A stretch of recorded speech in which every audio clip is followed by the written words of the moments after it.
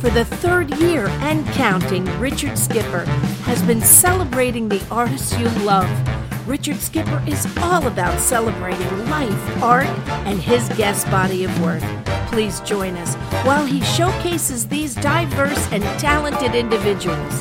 Here's Richard Skipper. Happy Wednesday, everyone, and welcome to the latest edition of Richard Skipper Celebrates. Who or what are you celebrating tonight? As you all know, I believe that there's something to celebrate every day if we take the time to do so. And I am very excited tonight to be celebrating a dear friend, Marc Rosen, who is here on the show tonight. Marc, we've known each other a long time, and I've had the pleasure of celebrating you in my blog many years ago when your book came out, Rubbing Elbows. And you have rubbed elbows, I think, with everybody in the business. Everybody has rubbed elbows with you. Tonight, I'm going to rub elbows with you. We're going to talk about the trajectory of your life, your career, your body of worth. But before we jump into all of that, I want to ask, who or what are you celebrating today? Oh, well, I'm with you. I believe in celebrating every day, too. I had lunch today with a friend from elementary school. That's how far back my friendships go, and that was fun catching up and teaching my class at Pratt, my graduate class this afternoon. So I guess I'm celebrating friendship and education and this beautiful weather. Absolutely. That's what it was. A great day. My friend Russ Woolley, who you know, he called me up today and he said, let's go. We went to the Noble Cafe around the corner. You've been there many times. We had a wonderful afternoon with our dog, Benny. So it was a gorgeous day to just get out of the house and, celebrate. But I'm glad that you brought up meeting with an elementary friend. You grew up not far from here. I live in Piermont, Spark Hill, and you live very close to here as well, but you have a place in the city. But you grew up in Englewood, New Jersey. Right. And, I'm going to pull up a photograph. I asked for a photograph of you as a 5-year-old. There's a reason for my madness, Marc, because to me, the 5-year-old self is the purest self. This is before life begins to tell you who you should be or who you shouldn't be. And they start to put labels on you. Tell us a little bit about this 5-year-old boy growing up in Englewood, New Jersey. Well, first of all, I was blonde, which I can't even imagine that I was blonde all those years. My hair is so dark. I was too. Now green. You were too. Okay. Well, I still remember that little striped polo shirt I was wearing, and I was very cute. And I don't remember being that cute. Somehow along the lines of the way, I lost the cuteness. But I had a very happy childhood, and I have an older sister, and we're still very close. And I had a really nice family, nice parents, and so I was very lucky. And my parents supported me in whatever I wanted to do, because in those days, being a designer, going to college for design was like my mother's father. When I was accepted to many schools, but I went to Carnegie. Let's back up for just a moment before we get there. Because one of the things that I loved reading about you and knowing about you from interviewing you before is you worked part-time in a blood bank. And you absolutely thought that you were going to be a doctor. Well, because in those that you could not stand the sight of blood. Correct. Because in those days in public school, where I went, you either the counselor who helped you could either be a teacher, a lawyer, or a doctor, or an Indian chief. I mean, those were the choices. And so I just assumed, being a nice Jewish boy, that I would probably be a doctor. So I decided to volunteer at the local hospital blood bank after school, and soon discovered that I could not stand the sight of blood. So I ruled that out immediately. And law was not interesting. I didn't want to be an Indian chief. And I never took art in high school because it seemed like a wasted elective. So I had a bulletin board in my bedroom, and I used to change it all the time with different creative things. And my parents would say, oh, he's very creative. Yes, that was like a hobby, And then the summer before I went to college, when I was looking for schools, I went to a local bookstore and bought a thick book on every college in America. And that summer, I went through it and chose the schools that taught graphic design, which in those But days. but you told me that you really didn't know anyone in that world except No for one. someone who was a friend of your mom's. We had an interior decorator friend named Jack Walsh, and he decorated my parents' house. And he sadly was an alcoholic, and he would come over to visit after the house was done. He'd stop over. My mother would put out a bottle of Chivas Regal, and the more he drank, the more creative he got. And there was a whole wall with a cathedral ceiling of maybe 30 pictures, paintings. And he'd say, I'm a teenager. He'd say, Mark, let's take them all down and rehang them. And this happened many times. So I learned how to do it by eye. And he recognized that I had talent. And my first painting I ever did in college, I gave to him as a gift. And sadly, when he died of alcoholism, I was able to get the painting back. So he was my first influence. But as I said earlier, my parents really supported whatever I wanted to do. So when I decided to go to college for design, they absolutely were supportive. And then I went to Carnegie Mellon in Pittsburgh. Now, I know that you applied to many colleges and you were accepted into every one of them. How do you know all these things? What was that? How do you know all these things? I'm amazed. I did my research. I'm ready. That's your profession, right? Yes, but you were accepted into every college that you accepted. But why Carnegie Mellon above all? Well, the irony is I also had no portfolio, which you needed to get accepted. And so I went to the Y in Englewood, had an art class at night, and my father would drive me there. And the teacher gave me private lessons and helped me put together a portfolio. So that's how I went. And when I went on interviews in the New York hotels, had the interviews, the other students had all gone to music and art, which was a very fine school in New York for art. And I'm carrying my little portfolio. They had beautiful black leather portfolios. But anyway, somehow I got in. They saw a potential in me. And I chose Carnegie Mellon because I wanted to, get away from home. Pratt would have been another choice. And I just liked the idea of Carnegie Mellon. And I don't know if you know this, but one of my great experiences there was not just the school, but in my sophomore year when you were able to move out of the dorm, rather than going to a fraternity, there was an old mansion on Amberson and Fifth Avenue built by a steel baron. And the woman who owned it rented rooms to students. So a friend of mine and myself got a room there, and she became my second mother and took me to auctions, and that's how I became interested in antiques. So my education there was much more than school. It was also this wonderful living in this house and this wonderful experience and going to auctions, and that has always been a big part of my life. You've been to my house. But absolutely. What I also loved, living in what I think of as this idyllic life with your parents in Englewood, that even getting accepted into these colleges, you didn't even realize that there was any sense of competition with other students. Well, when I went on the interviews and saw these kids with leather portfolios, I thought, oh my God, but I got into all these schools miraculously. And Carnegie Mellon, I also liked the man who interviewed me very much. He was very empathetic and he believed in me. And I've never told this to anyone, but in my freshman year, I had a drawing class. I had never taken drawing, and all the other students had, taken the art classes. And the end of the first quarter of the semester, the teacher he gave me a D. And I never had a D in my life. He took me aside and told me that I was wasting my parents' money and perhaps I should become a museum curator.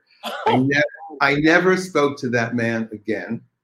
I went to the man who interviewed me initially and cried, and he boosted up my morale and said, you show him that he was wrong, which I did, and brought my mark up to a B.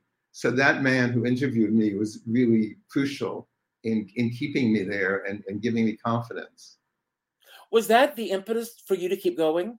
Yeah, he said, don't you show him that he's wrong, which I did. And that was such a mean thing to do to someone who's only been there 2 months, to really tell them that, wait, because it's so expensive. In those still schools are even more today, but it was a lot of money, for my parents. And I thought, oh my God, I'm wasting their money.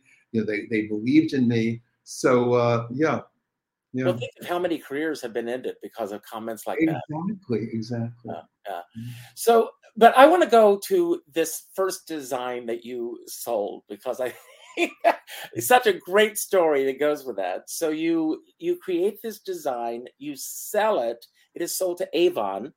I had gone to graduate school at Pratt because I decided my senior year at Carnegie Mellon, I realized that I wanted to specialize in packaging design because we had a project, and Pratt had the first graduate program in packaging design. And now it was different because now I got a fellowship. I had proven myself and I had a portfolio. And the teacher, that the second semester of the first year, we had a project to do a fragrance package. And the professor who actually worked at Avon said, you should really go this summer and show it to the head of design at Avon. So I called from my summer job. Hello, my name is Marc Rosen. I'm a student at Pratt Institute. My professor told me I should show you my design. And he said he kindly made an appointment. And I drove into the city with my little bag with my design. He was on the top floor of the skyscraper, and its corner office with palm trees. It was so glamorous. I was so intimidated. And he looked at the design and he paid me $3,000, which was just enough, Richard, to buy a brand new Volkswagen Beetle. No. Exactly what I did with the money. I know. Well, I love that story because to me, it seems as if, once you get this car, it's almost like you've got freedom to do whatever you want to in the world. Yes. So you knew at this moment that you were definitely on the right path. Yeah, exactly. I wanted cosmetic design, and the fact that I got paid for it, suddenly I was a professional. I was no longer just a student. When you get paid for it, that's the real deal. So then I went on, and I got my first job at Revlon with the founder, Charles Refson, who is still alive. And that was the beginning of my career. Let's talk about the turnaround moment for you when you get to a point where the name Marc Rosen starts meaning something in this business. And you've got this great book that I recommend to everybody. It's a beautiful book. But when your name started meaning something in the industry? When I was at Revlon, and I had a very good friend who was quite eccentric, and she was working at Elizabeth Arden. In those days, Elizabeth Arden was an extremely important prestige cosmetic company, whereas Revlon was mainstream price-wise. And she called one day. I was married. I had my first marriage, and we were restoring an old house in Pelham Manor. And she called and said that she was freelancing at Elizabeth Arden, and the head of packaging left. I was 29. In those days, you had to be at least 40 to get a job that was on that level. So she said that she told them about me, and they'd like to interview me. So I was sure they never hire me because I was so young. I went on the interview, threw together a portfolio, and they hired me. I mean, that was my turning point, because Elizabeth Arden herself had passed away a few years before, and everything was pink, this sort of dirty pink. She had not refreshed it in years, but she lived to be quite old. And Eli Lilly, the drug company, purchased it. So they wanted to totally redo the company. So I didn't even realize what an opportunity it was for me to come in there and totally revive the company through its packaging. And so I got the job, and when I told my boss at Revlon I was leaving, he gave me very good advice, because I was so nervous, that I was going to be able to fulfill the job. And he said, just remember that they hired you and they believe that you are an expert. And all you need to do is fulfill their expectations. And wow. that stuck with me. Yeah. And so I went to Arden, and it was a great company, just great. And they gave me huge opportunities. And the first thing I realized was they had no fragrance to speak of. They had fragrances from the past. 1938 Bluegrass was their most famous fragrance. And another one called Memoir Cherie from the 50s. And they were competing against Estee Lauder and other companies. And yet Christmas, which was the biggest selling season for fragrance in those days, they didn't have a viable fragrance. And because I was always interested in history, and they were the oldest cosmetic company in existence, I realized that they could do something that no one else could do, which was to create collections based on historic places. And so I began the yearly design of porcelain collections based on museums and stately homes. And the first one I did, which no one heard of there but me, and they trusted me, was the Royal Pavilion at Brighton, which, if you remember the Barbra Streisand movie, Clear Day You Can See for the other one, it's a fabulous palace built by George IV in Brighton. And I had been there with my first wife on my honeymoon, and I told them about it. Of course, the executives had never heard of it, but they trusted me. And through my career, that means so much when the people you work for trust you and believe in you. So off we went to the Pavilion of Brighton. I called up and they needed money like every museum, and we paid them a stipend. I bought my designers there. And the first collection was hugely successful. People didn't care what was in the porcelains. They just wanted to buy the collection. And to this day, you can find them on eBay, which is so great. You can find the porcelains still that are recycled for sale. So that's how it started. And then the next year I did Versailles with Gerald Vanderkamp, who was the famous curator. And then I did Topkapi. And one year I did Natchez, Mississippi. I wanted to do something American, and many, many stories. But so I did that for 12 years. And then we had the license for Karl Lagerfeld and Chloe and Fendi. So I got to work with all those great designers. And so that's when I became so visible, because most cosmetic companies did not give the designers the visibility. And Estee Lauder, who was alive, everything was done by Estee Lauder, even though she certainly did not do the packaging. And Arden gave me the credit, the interviews with the press, the visibility. And that's when I started making a name for myself. And I was asked to write a column in a trade magazine. I was asked to put together museum collections. And I said yes to everything, because when you're young, you think you can do anything. And you do I want it. to ask you about that, Marc. I mean, being in the business that I'm in, I mean, you're very comfortable in front of the camera. You've always been. Was that comfortability always there, or was this something that you had to learn as you went along? Well, I would say it was pretty much always there. Of course, when I met Arlene, my wife, Arlene Dahl, who I met through the perfume business, because I did a perfume, and that's how we met. We'll talk about that later, I guess. So I would see her being interviewed, and I would think, she always looks so good in pictures. How is she looking at the camera that I'm not? So I finally mastered, how to look at the camera properly. But yeah, I was always comfortable. I always figured all I can do is my best. I was never intimidated, because I did a lot of public speaking in the cosmetic industry. So I became really well known in the industry through the press at Arden. I did a major museum exhibit called Sense of Time, which traveled around the country. I wrote, many magazine articles. I gave lectures, and then eventually the book. So I've been very blessed. And then, of course, Pratt gave me a lot of visibility and was a really important part of my life. After graduate school, I stayed in touch with them. And one day someone came from development and said they'd like to create a scholarship in my name. And that really changed my life also. And we did, I'll never forget, because you just had this thing for Helen Hayes, who was a great friend of ours. We had at Christie's, when Christie's was on Park Avenue, we went to them and they gave us the space. And we had a cocktail party. It was $50 a person in those days, was a lot.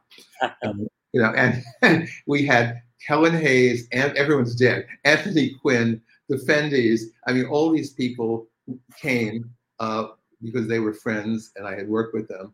And that put the scholarship on the map, and I was given an award. And from then on, we did a dinner for 30 years called The Art of Packaging, in honor of a different cosmetic company each year that I felt had accomplished that.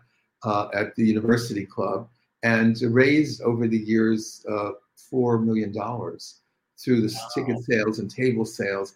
And that, again, gave me huge visibility in the industry because everybody came to this dinner, and it was so much work to do it, to get as you know, to get an honoree and to sell the tables and to do it. And so what I'm very proud of, in fact, I'm just doing something right now that's apropos. Most colleges in America do not have full tuition scholarships. They're all partial. And I didn't know that. I have through these events, they created the Marc Rosen Scholarship for packaging design at Pratt for graduate school. And we have 2 full tuition scholarships. So $1 million in the interest at 5% is $50,000, which is exactly the tuition at Pratt. So students from all over the world apply for it. And now, just now, you heard it first, we are creating a 3rd scholarship, and I'm gearing it towards sustainability, which is something everybody's talking about, sustainability in packaging and everything. So that's the scholarship. And every year I also have an education fund, and I hope you come on the 30th of November at the Asia Society. We're doing a symposium, which I do each year, and the topic this year is designing for sustainable innovation. And I have people from all the areas Pratt teaches. I have Mitchell Gold, who's a furniture designer, very famous manufacturer.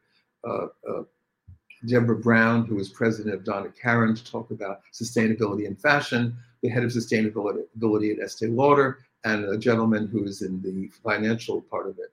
And so doing the scholarship and the symposium together, and I was very excited because Women's Wear Daily just called a friend of mine who's the head of beauty, and they're going to come and do a big piece on it. So I am really proud of the scholarships and the work I do at Pratt, which as the thing running across the bottom of the screen, the comment from Rochelle Bloom, who was the president, that giving back is so important. And that's something I love doing my whole career. I actually taught my class this afternoon, I told you. So, and you certainly do. So, that's something everyone should be doing who's been blessed the way I have. Amen.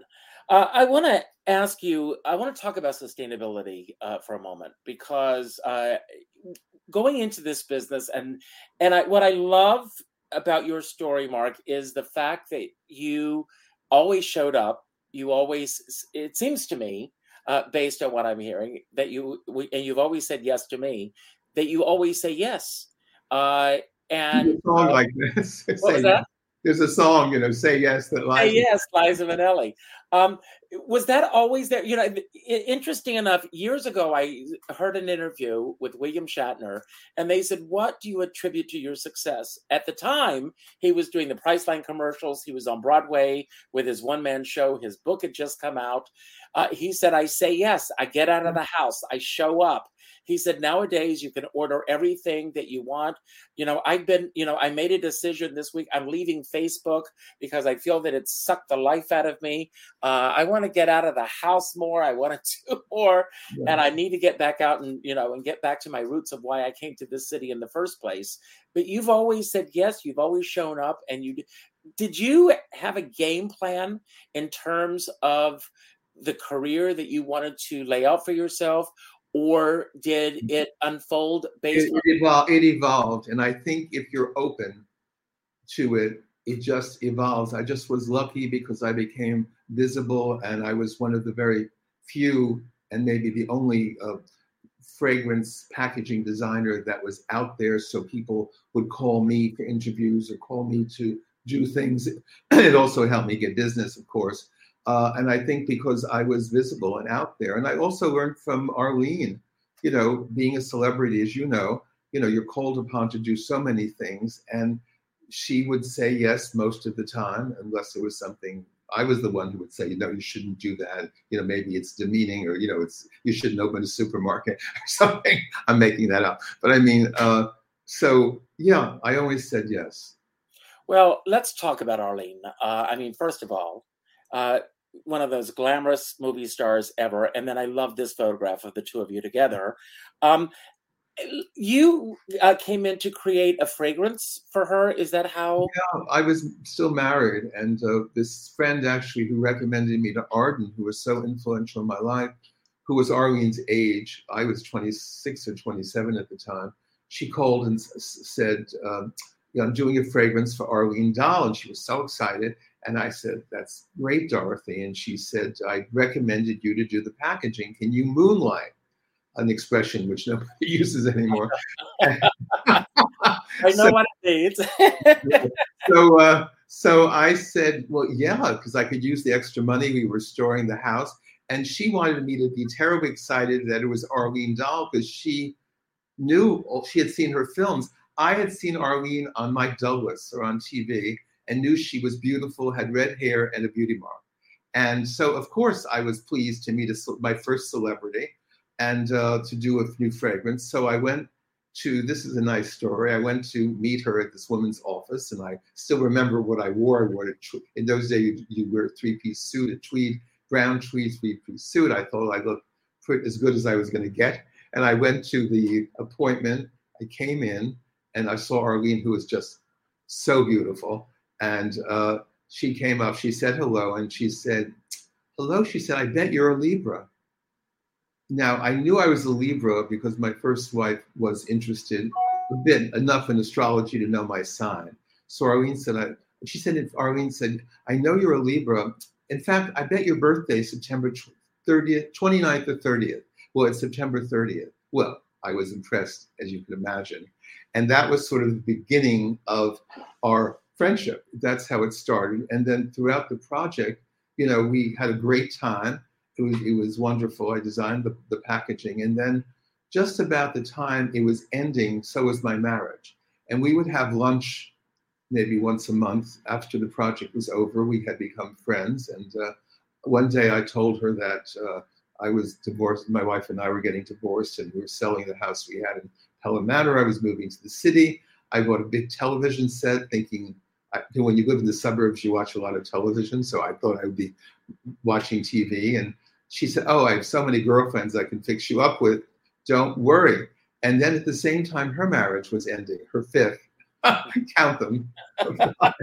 Mine was just But one. I will say this, yours lasted the longest. Oh, 37 years, I know. Far the longest. So anyway, so we would just go out to dinner, as friends. And I noticed that I was starting to have feelings for her. And but then she was 20 years older. She was famous. I was, in my late 20s. No, I was 31, but still very young. And I wanted to talk to her about it because we were spending a lot of time together. Now, her invitations were much better than mine. I would invite her to a restaurant or to a cosmetic event. She would invite me to 21 for dinner with the Shah of Iran. Slightly better. So one night, we went to a cocktail party and I had some champagne, maybe a little too much. So at dinner, I brought it up. It was in early November, and her little boy, Stephen, was at home. He was 7. And I said, we're spending so much time together. I really think we should talk about it because otherwise, you should be dating, I should be dating. And she's so, we have to really see if this is going to work. And so she, as only she could, she called a friend in Paris. Listen to this name, Tilda Tamar. Is that a great? You can't make up a name like that. She was an Argentine. She was the Argentine Marilyn Monroe, who was ousted by Evita Peron because she was so beautiful. And she moved to Paris and married Alejo Vidal-Quadras, who was a very famous portrait artist here. Every society woman had their portrait done. And she also knew Fernando Lamas in Argentina, as when they were both young. So anyway, so Arlene had stayed friendly with her. She called Tilda, who was not going to be there at Christmas. She was going to her home in Roquebrune, and gave us her penthouse on Avenue Hoche with the butler. So we went there. Her little Stephen, Arlene's young son, was going to be with his father. And we had this incredibly romantic time in Paris, went to Laurent New Year's Eve and fell in love. And that was the beginning. We came back and everyone said, oh, this will never last. I mean, she's been married 5 times. He's 20 years younger. I mean, I was vice president of Elizabeth Arden, so I wasn't a toy boy. You know, she was a cougar, an early cougar. So we became sort of very popular because of the age difference, and it was something different. And we finally got married about 2 years later, and that's another whole story. But and 37 very happy years. So it'll be a year, November 29th, that she's passed, as you know. So. Well, Anyway. I was very lucky. She did my charts for me. You know, I want to ask you, I have to go there. Did she ever, in terms of any decisions you make, base it on the stars? I mean, did she say, this is not the right time to do this? Wait a day or two? Oh, yeah. Or I go out in the morning, I come to kiss her goodbye to go to the office, and she'd say, you know, be very wary today. Or, you know, someone's going to try to upset you, or, you know, watch your finances today. Or, you know, if I had a big presentation, I'd say, how's it going to be? So, of course, she always saw the upside. She was a very positive person. She never really said, don't leave the house, you know, lightning is going to strike you. But yeah, she really believed and wrote, you know, she wrote many books on astrology. So she was really into it. And I learned a lot. I mean, the one thing I did learn was that we tend to make friends and relate to people in either our rising sign, sun or moon.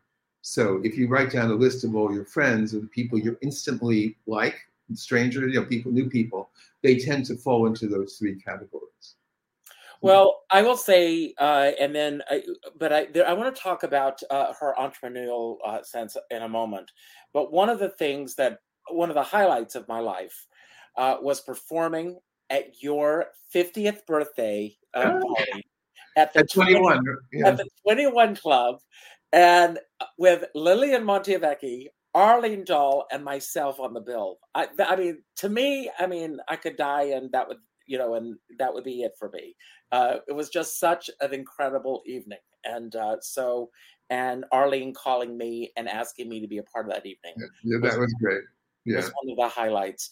But you know, in addition to being a phenomenal actress, an astrologer, she wrote many books. She was a great entrepreneur, and she had an incredible business sense. You know, I mean, how did the two of those things mesh in your other life? Bringing the two of you together, because you had this incredible marriage together. You have, you know, this great book, Rubbing Shoulders, which I'm giving away a copy of tonight, by the way. Good. Yes. And you know, I can't even, you were so much a part of the New York social scene for so many, many years, and you still are. How did all of that it just seemed like it was the perfect, for lack of a better word, the perfect storm of it all? It was, because, you know, I was in the glamour business, you know, working with Karl Lagerfeld and all these people, and the whole cosmetic industry, more than now, was all about glamour. So, and Arlene was all about glamour and Hollywood. So we were kind of in the same business, and I worked with a lot of celebrities who were doing fragrances also. So that was something that was very similar, but also, we just became popular, I think, initially because of, well, she was, you know, so beautiful, and she was already established socially, and I was new meat, and we were, you know, it was controversial, the age, as I said before. But people, once they liked me, and because I was, you know, I was successful, it wasn't that Arlene was with someone who she was carrying, we became very popular. And then, as you know, with press, in those days, the PR, you know, public relations people would invite people that could get their name in their columns of the event they're doing. So they would invite us to things because they knew Eugenia Shepard or David Patrick Columbia, whoever would mention us, the fact that we were there. So that kind of fed upon itself, and we became very popular. But then to answer your question, you know, when she was entrepreneurial, and it really started, which is interesting, when she was at MGM, you know, and the studios would not allow their stars to do anything. they could not, design clothes. They could not do other things. The studios controlled them completely. And Arlene was sent on tour for Three Little Words to Chicago with the famous publicist from MGM. And Colonel McCormick owned the Chicago Tribune New York News Syndicate, and it was his birthday. And his secretary knew Arlene was in town. They asked if she could attend his birthday party. And he turned to her at dinner and asked her if she would write a beauty column. And she said she would love to, but Mayer would never allow it, L.B. Mayer. And he said, I'll take care of L.B. because MGM needed their advertising. So he got her to do the column. So for 20 years, she wrote an internationally syndicated beauty column. Mm-hmm. So that was her first step, doing something different. And she got to interview every famous star because she had access to all the studios. So that's like another book I'm going to do. But so then when she left Metro, when Mayer left and Jory Sherry came in, there's a whole story. She went to different, what's his name? She had this great agent who became head of Universal. I forgot his name. She had 3 picture deals at Fox and Paramount at every studio. And so she then designed a lingerie line, which was on the cover of Life magazine. On the cover of Life magazine. Yeah. I should have pulled it up. I have it. Yeah, so that was the second thing she did. And then she started writing, because of the beauty column, she wrote beauty books. Then she started writing about astrology. And then Sears Roebuck came to her when Sears was a big company. And she was the first celebrity to be signed by a big store. And they did Arlene Dahl wigs and Arlene Dahl makeup and tights and exercise. And beauty marks. And beauty marks. So anyway, so that's how it kind of, like with me, if you say yes, it grew, and she kept doing many things and eventually the fragrance, and she became very entrepreneurial. And I was really pleased with the New York Times obituary, sad as it was, that they really focused on the fact that she was entrepreneurial. She was not just another pretty face. She really had done so many other things in her career, which is really in those days was unusual. Yes. I have a question from one of our viewers, Danielle. She wants to know, what would be the best advice for an outsider to present a design or a design idea? To a major company, or I'm assuming that's what she's asking. Yeah, to a cosmetic company. Yes. Well, it's hard. I mean, the business is very different than when I went to Avon and was able to call, it's much more corporate. I would say, again, to Danielle, have self-confidence in what you do. Make sure that the design is really appropriate and the presentation of the design is professional, not just a drawing that you did, but something that's beautifully rendered.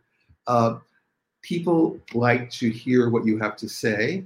You need to talk, not just show a picture. You need to really have the background as to why you designed it, why you think it can be successful, who is your customer. This is what I tell my students at Pratt. So she needs to be able to present it with authority. And I think, there's no reason why she couldn't.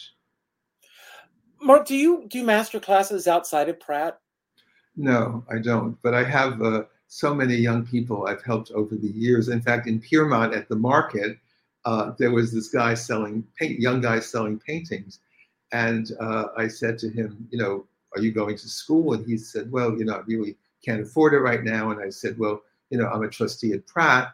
If I can help you, let me know. And just this week, he sent me an email that could we meet? And I did say to him, though, which he didn't seem to like, because all his paintings pretty much looked alike.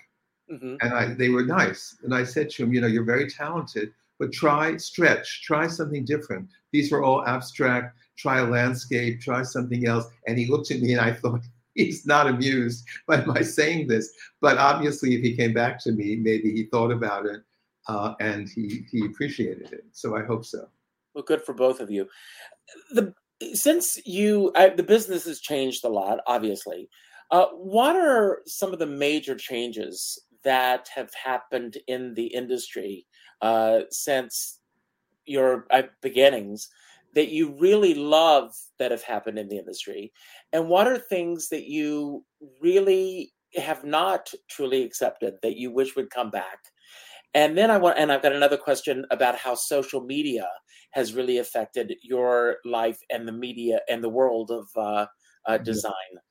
Well, I have to say, even though I sound a bit like an old fogey, I do miss a lot the days when the industry was smaller and when creative ideas could flourish without committees making decisions. But the good news today is I think younger women and men are much more interested in the ingredients that go into the products. When your mother bought a perfume, she just bought it because it smelled good or she liked the bottle. Mm-hmm. Today, young people want something experiential. They want a story, which is why I just mentioned that Danielle needs to do that. They want to hear the story behind it.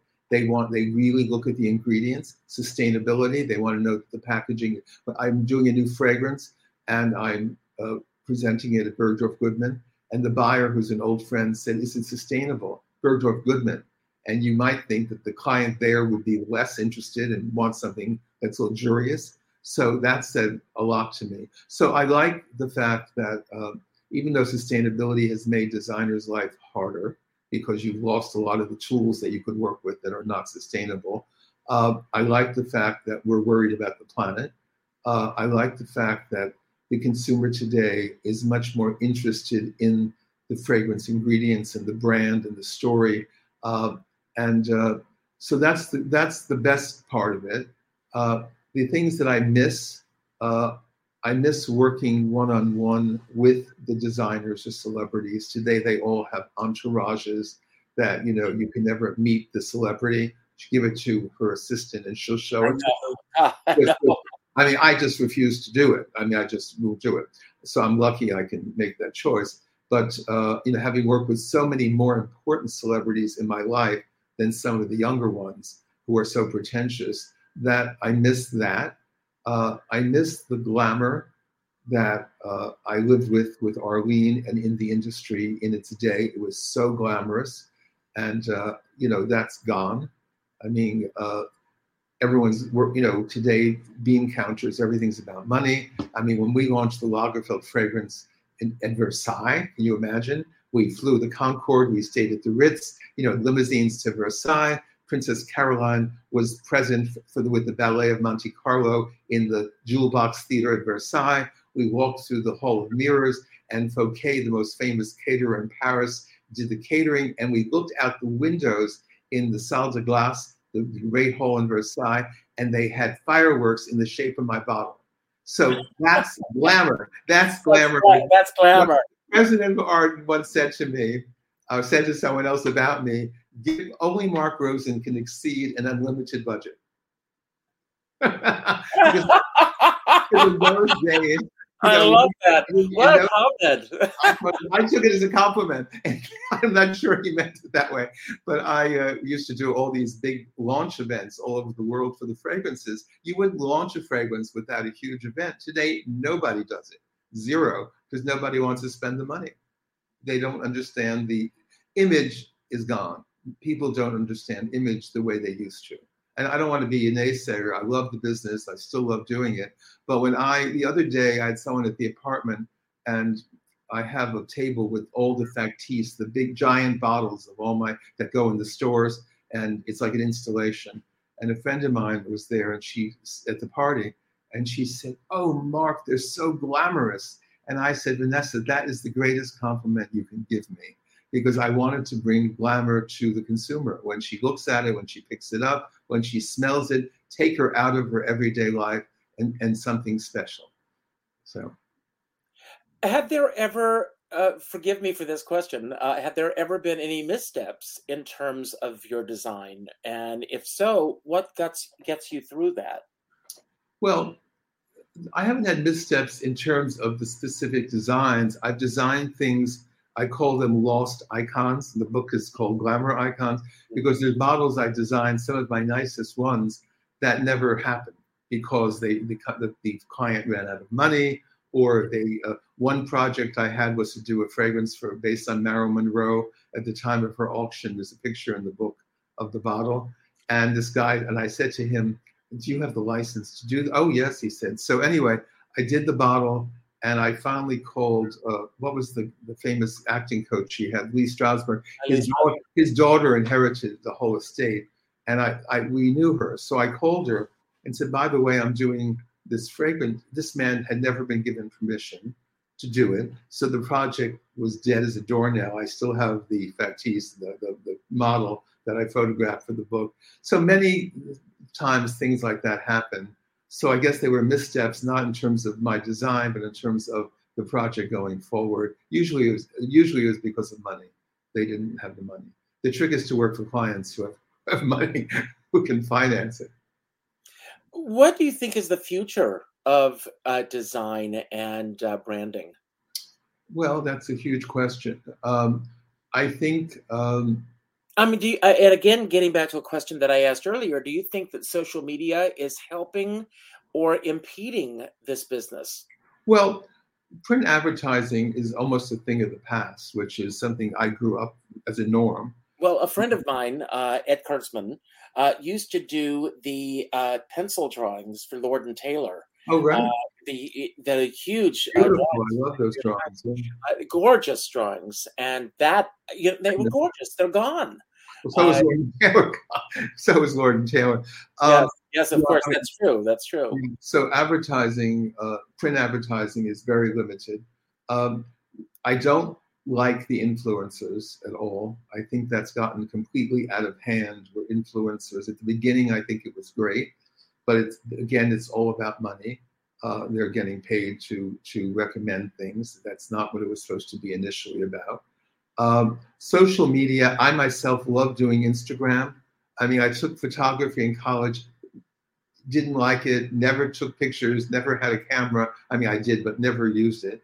And with my iPhone, I love taking pictures and posting them, and people keep telling me how much they love the pictures, because as a designer, you have a good eye in terms of framing it or editing it. So I enjoy that. But in terms of the business, social media, is a big thing, particularly, I'd say, Instagram. It's totally different in terms of public relations and advertising. And social media has changed everything. There's no question, because young consumers get all their information from social media, and older consumers, me older over 50, probably still don't, to a degree. So you kind of have to do both. I still am a great believer in public relations and getting things out there and people writing about it. I'm blessed that I have so many friends who in the media who I can call and who want to write about. I kind of have a sixth sense about what someone might be interested in writing about, and they trust me. So I still believe in that.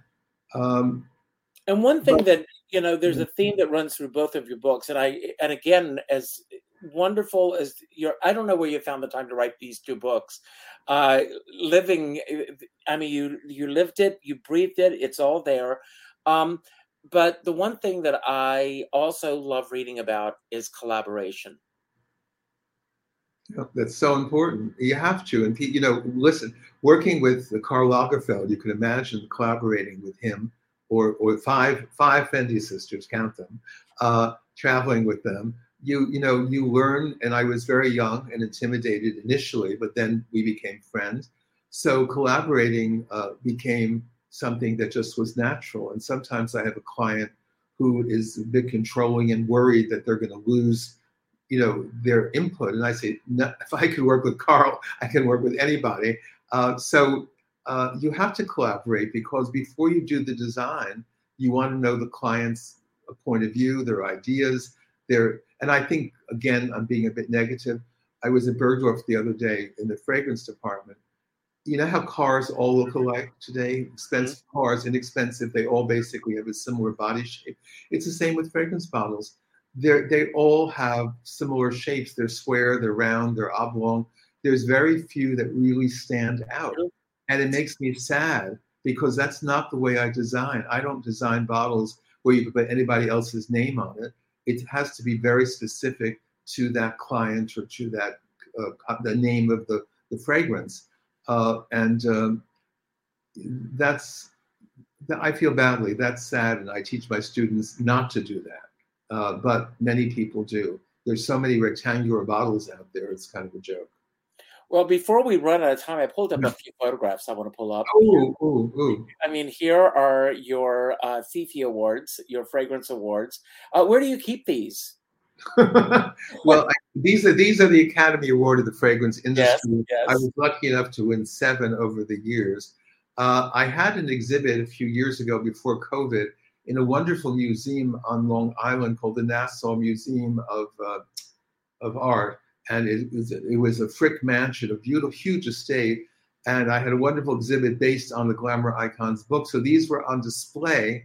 And after the exhibit, they packed them up in a box and sent everything to me. And I'm embarrassed to say that they're still in the box. But you are reminding me now, this weekend, I'm going to unearth them and put them out. Okay, great. Yeah, thank you for doing this, because I forgot about them. I was so proud of winning them over the years. And this is like, one of the famous MGM George Harrell photos. What a great photograph of you, Marc. Me too. Vincent Ricardel, who was a family friend, took the photograph. He's a very famous portrait photographer, and his mother was Arlene's roommate when they first came to New York to start their careers. That's sometime I'll tell you a great story about it, but I thank you very much. I like this picture too. Great photo. And then I love this photo. Oh, this is a really good one. That's really Arlene when I met her and when she was so glamorous, Look at her, just beautiful. I remember sitting behind her in church once, and I mean, she looked like a porcelain doll. She was just so cool. She had an aura about her that there was this line, beauty is more than skin deep, but she had both. It was inside and outside. Here's another great photo that I love of you. Oh, thank you. Great photo, and I love this, and because with Olivia, in Paris, yes. She lived in Paris, and whenever we went there, we would visit with her. And this was in the lobby of the Ritz Hotel. We were friendly with Joan Fontaine and Olivia, which was unusual, separately. Well, I've told this story before, and I'll share this, and then I'm going to bring up another photo. But when Joan Fontaine's book came out, No Bed of Roses, I went to a book signing at St. Malachy's. And she came out and she said, I will talk about anything but my sister. Right, because that's what everybody would ask. Exactly. And a woman stood up and said, who is your sister? Oh, she must have loved that. And she jumped out of her chair. There were flowers everywhere. She grabbed all the flowers. She went out to her and she said, I'm taking you to dinner afterwards and I'm telling all. Oh, I love it. I love it. Yeah, it's one of the funniest things that I've ever experienced. And this photo, because 2 iconic people that I love three that I love very much are in this photo. Yes, this was at Swifty's. This was a dinner for Carol's husband wanted to create a foundation in her honor, and this was a dinner to talk about it. And Robert Osborne, who I miss terribly, he was, as everyone knows, the host of Turner Classic Movies, and I would watch the movie. And Arlene, by the way, was there the first. Arlene was there too. I don't know why she's not in the picture. She was there, and Carol's husband was there. But look how great Liza looked. God, it's a long time ago. And Carol was Carol, I first met you, and through Carol, the first time I met you was. Well, I'm going to let you tell the story about my appearing at your Christmas. Okay, I love this story. So we had a dear friend named Jeffrey Butler who invented airline magazines, and we used to have this big Christmas party at our country house near Richard, and we would have like 120 people, and people would come up by limousine, and Joan Collins and Joan Rivers and so many, and Cindy Adams and Liz Smith. Everybody came to this party. It was pretty famous. And so Jeff called a few days before the party, and he said he went to a club in New York, and there was this fabulous guy impersonating Carol Channing, who was a great friend of ours and of his, and she had been to our parties. And he said, can I bring him as a surprise? I said, yes, I'm not even going to tell Arlene. Now, my mother, who was an older woman who had met Carol Channing at one of our parties, was there. And Richard arrives in full Carol Channing drag, looking absolutely fabulous. But Richard is much taller than Carol Channing. And so, wearing, I think it was a red outfit, so he really stood out. So my mother came up to me and she said, Mark, she said, I don't remember Carol Channing being that tall. And I looked at her like she had 3 heads, and because everyone realized it was not Carol Channing, it was an impersonator. So I said, Mother, that is an impersonator. That's not Carol Channing. And the look on my mother's face was so priceless, I will never forget it. And Richard, of course, then sang, and he won everyone's heart. He was so fabulous. Oh, thank you for that. That's how we met. That's how it began. That's how we met. And I didn't even know he lived down the road. And then Arlene called me to present an award at the Russian Tea Room. And afterwards, Danny and Sally Jesse Raphael's husband went to get the cars. Right. Yes, and so Sally and I were standing at the door, and everybody was craning their necks to get a look at us. And Sally said, Richard, turn around and look at those people. They're either thinking one of 2 things. Oh, my God, it's Carol Channing and Sally Jesse Raphael. Right. Or they're thinking, those 2 men look like Carol Channing and Sally Jesse Raphael. She's totally disappeared, Sally Jesse. I know. We were good friends. He'd passed away, sadly. Yeah, I know. He completely disappeared. No, those were fun times. You gave me some wonderful opportunities, and I get the opportunity now to say thank you for that. Well, so thank you, and it was just fun. Our pleasure. I'm going to give away a copy of your book now, but don't go anywhere for a moment because we are not exactly finished right now. This is our giveaway. Thank you all for being here tonight. And we'll see who the winner is.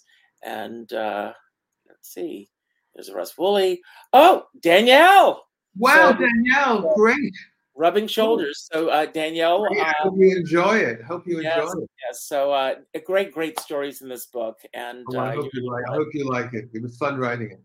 So, Mark, I'm going to say a few closing remarks, and then I'm going to turn the screen over to you, and you've got the final word tonight. It could be about anything that we talked about tonight, anything that we didn't talk about that you wish we had, or just any final message you want to leave everyone with tonight. Don't worry about how to end the show. As soon as you say goodbye, the final credits will roll. So I will take care of that. But I want to thank everyone for being here tonight. Marc is incredible.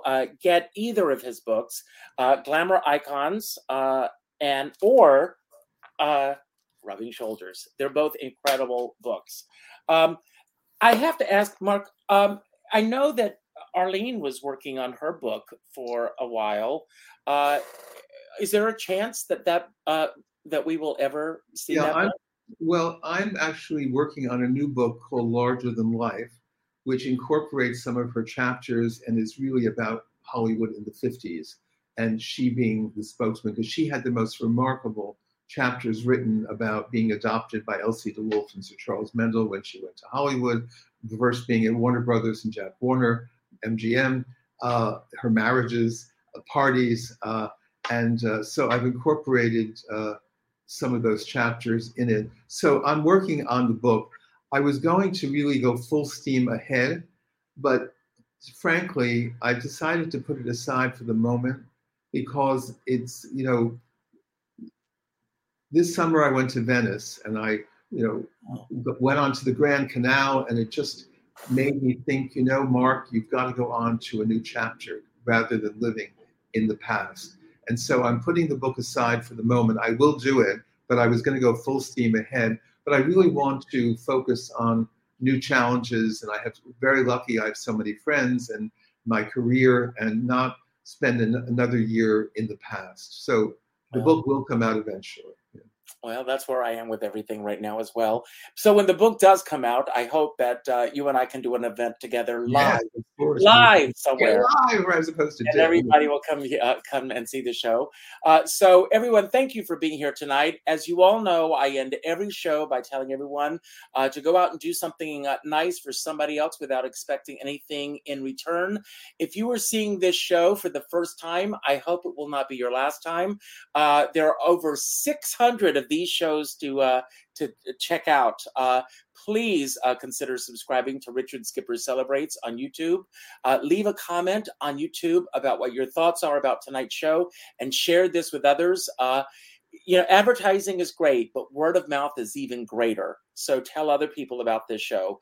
I also tell everyone to go out, find somebody on your list that you have not spoken to in a long time and reach out with a phone call. Not an email message, not a text message, not a Right. Use the message, telephone. I'm with you. a Right. phone call, and let that person know what they mean in your lives, because you never know what tomorrow holds. Last week, I lost 3 very good friends in my life, including my director from my last show. Well, So it's important that we take the time to do that. I have a dear friend, Sean Moniger, and he always says, we're all in this together, but we're not in the same boat. And you never know what someone else is going through right now. And I always say, if you're going to go out in a boat, make sure you bring a skipper along. So, on that note, it's all yours, Mark. You've got the final word tonight, and this has been a blast. Thank you for being I've had the best time. And what I want to say is that, all of us watch the news. We know that we're going through a very, very difficult time in terms of wars in Ukraine and Russia, economy, fires, famines, all kinds of negativity. And Richard, his spirit really gives us a feeling of optimism, that the world is still going to be a better place. We're going to love each other. And I think that's the message I got out of tonight's show. So Richard, thank you so much for having me. Thank you all for watching.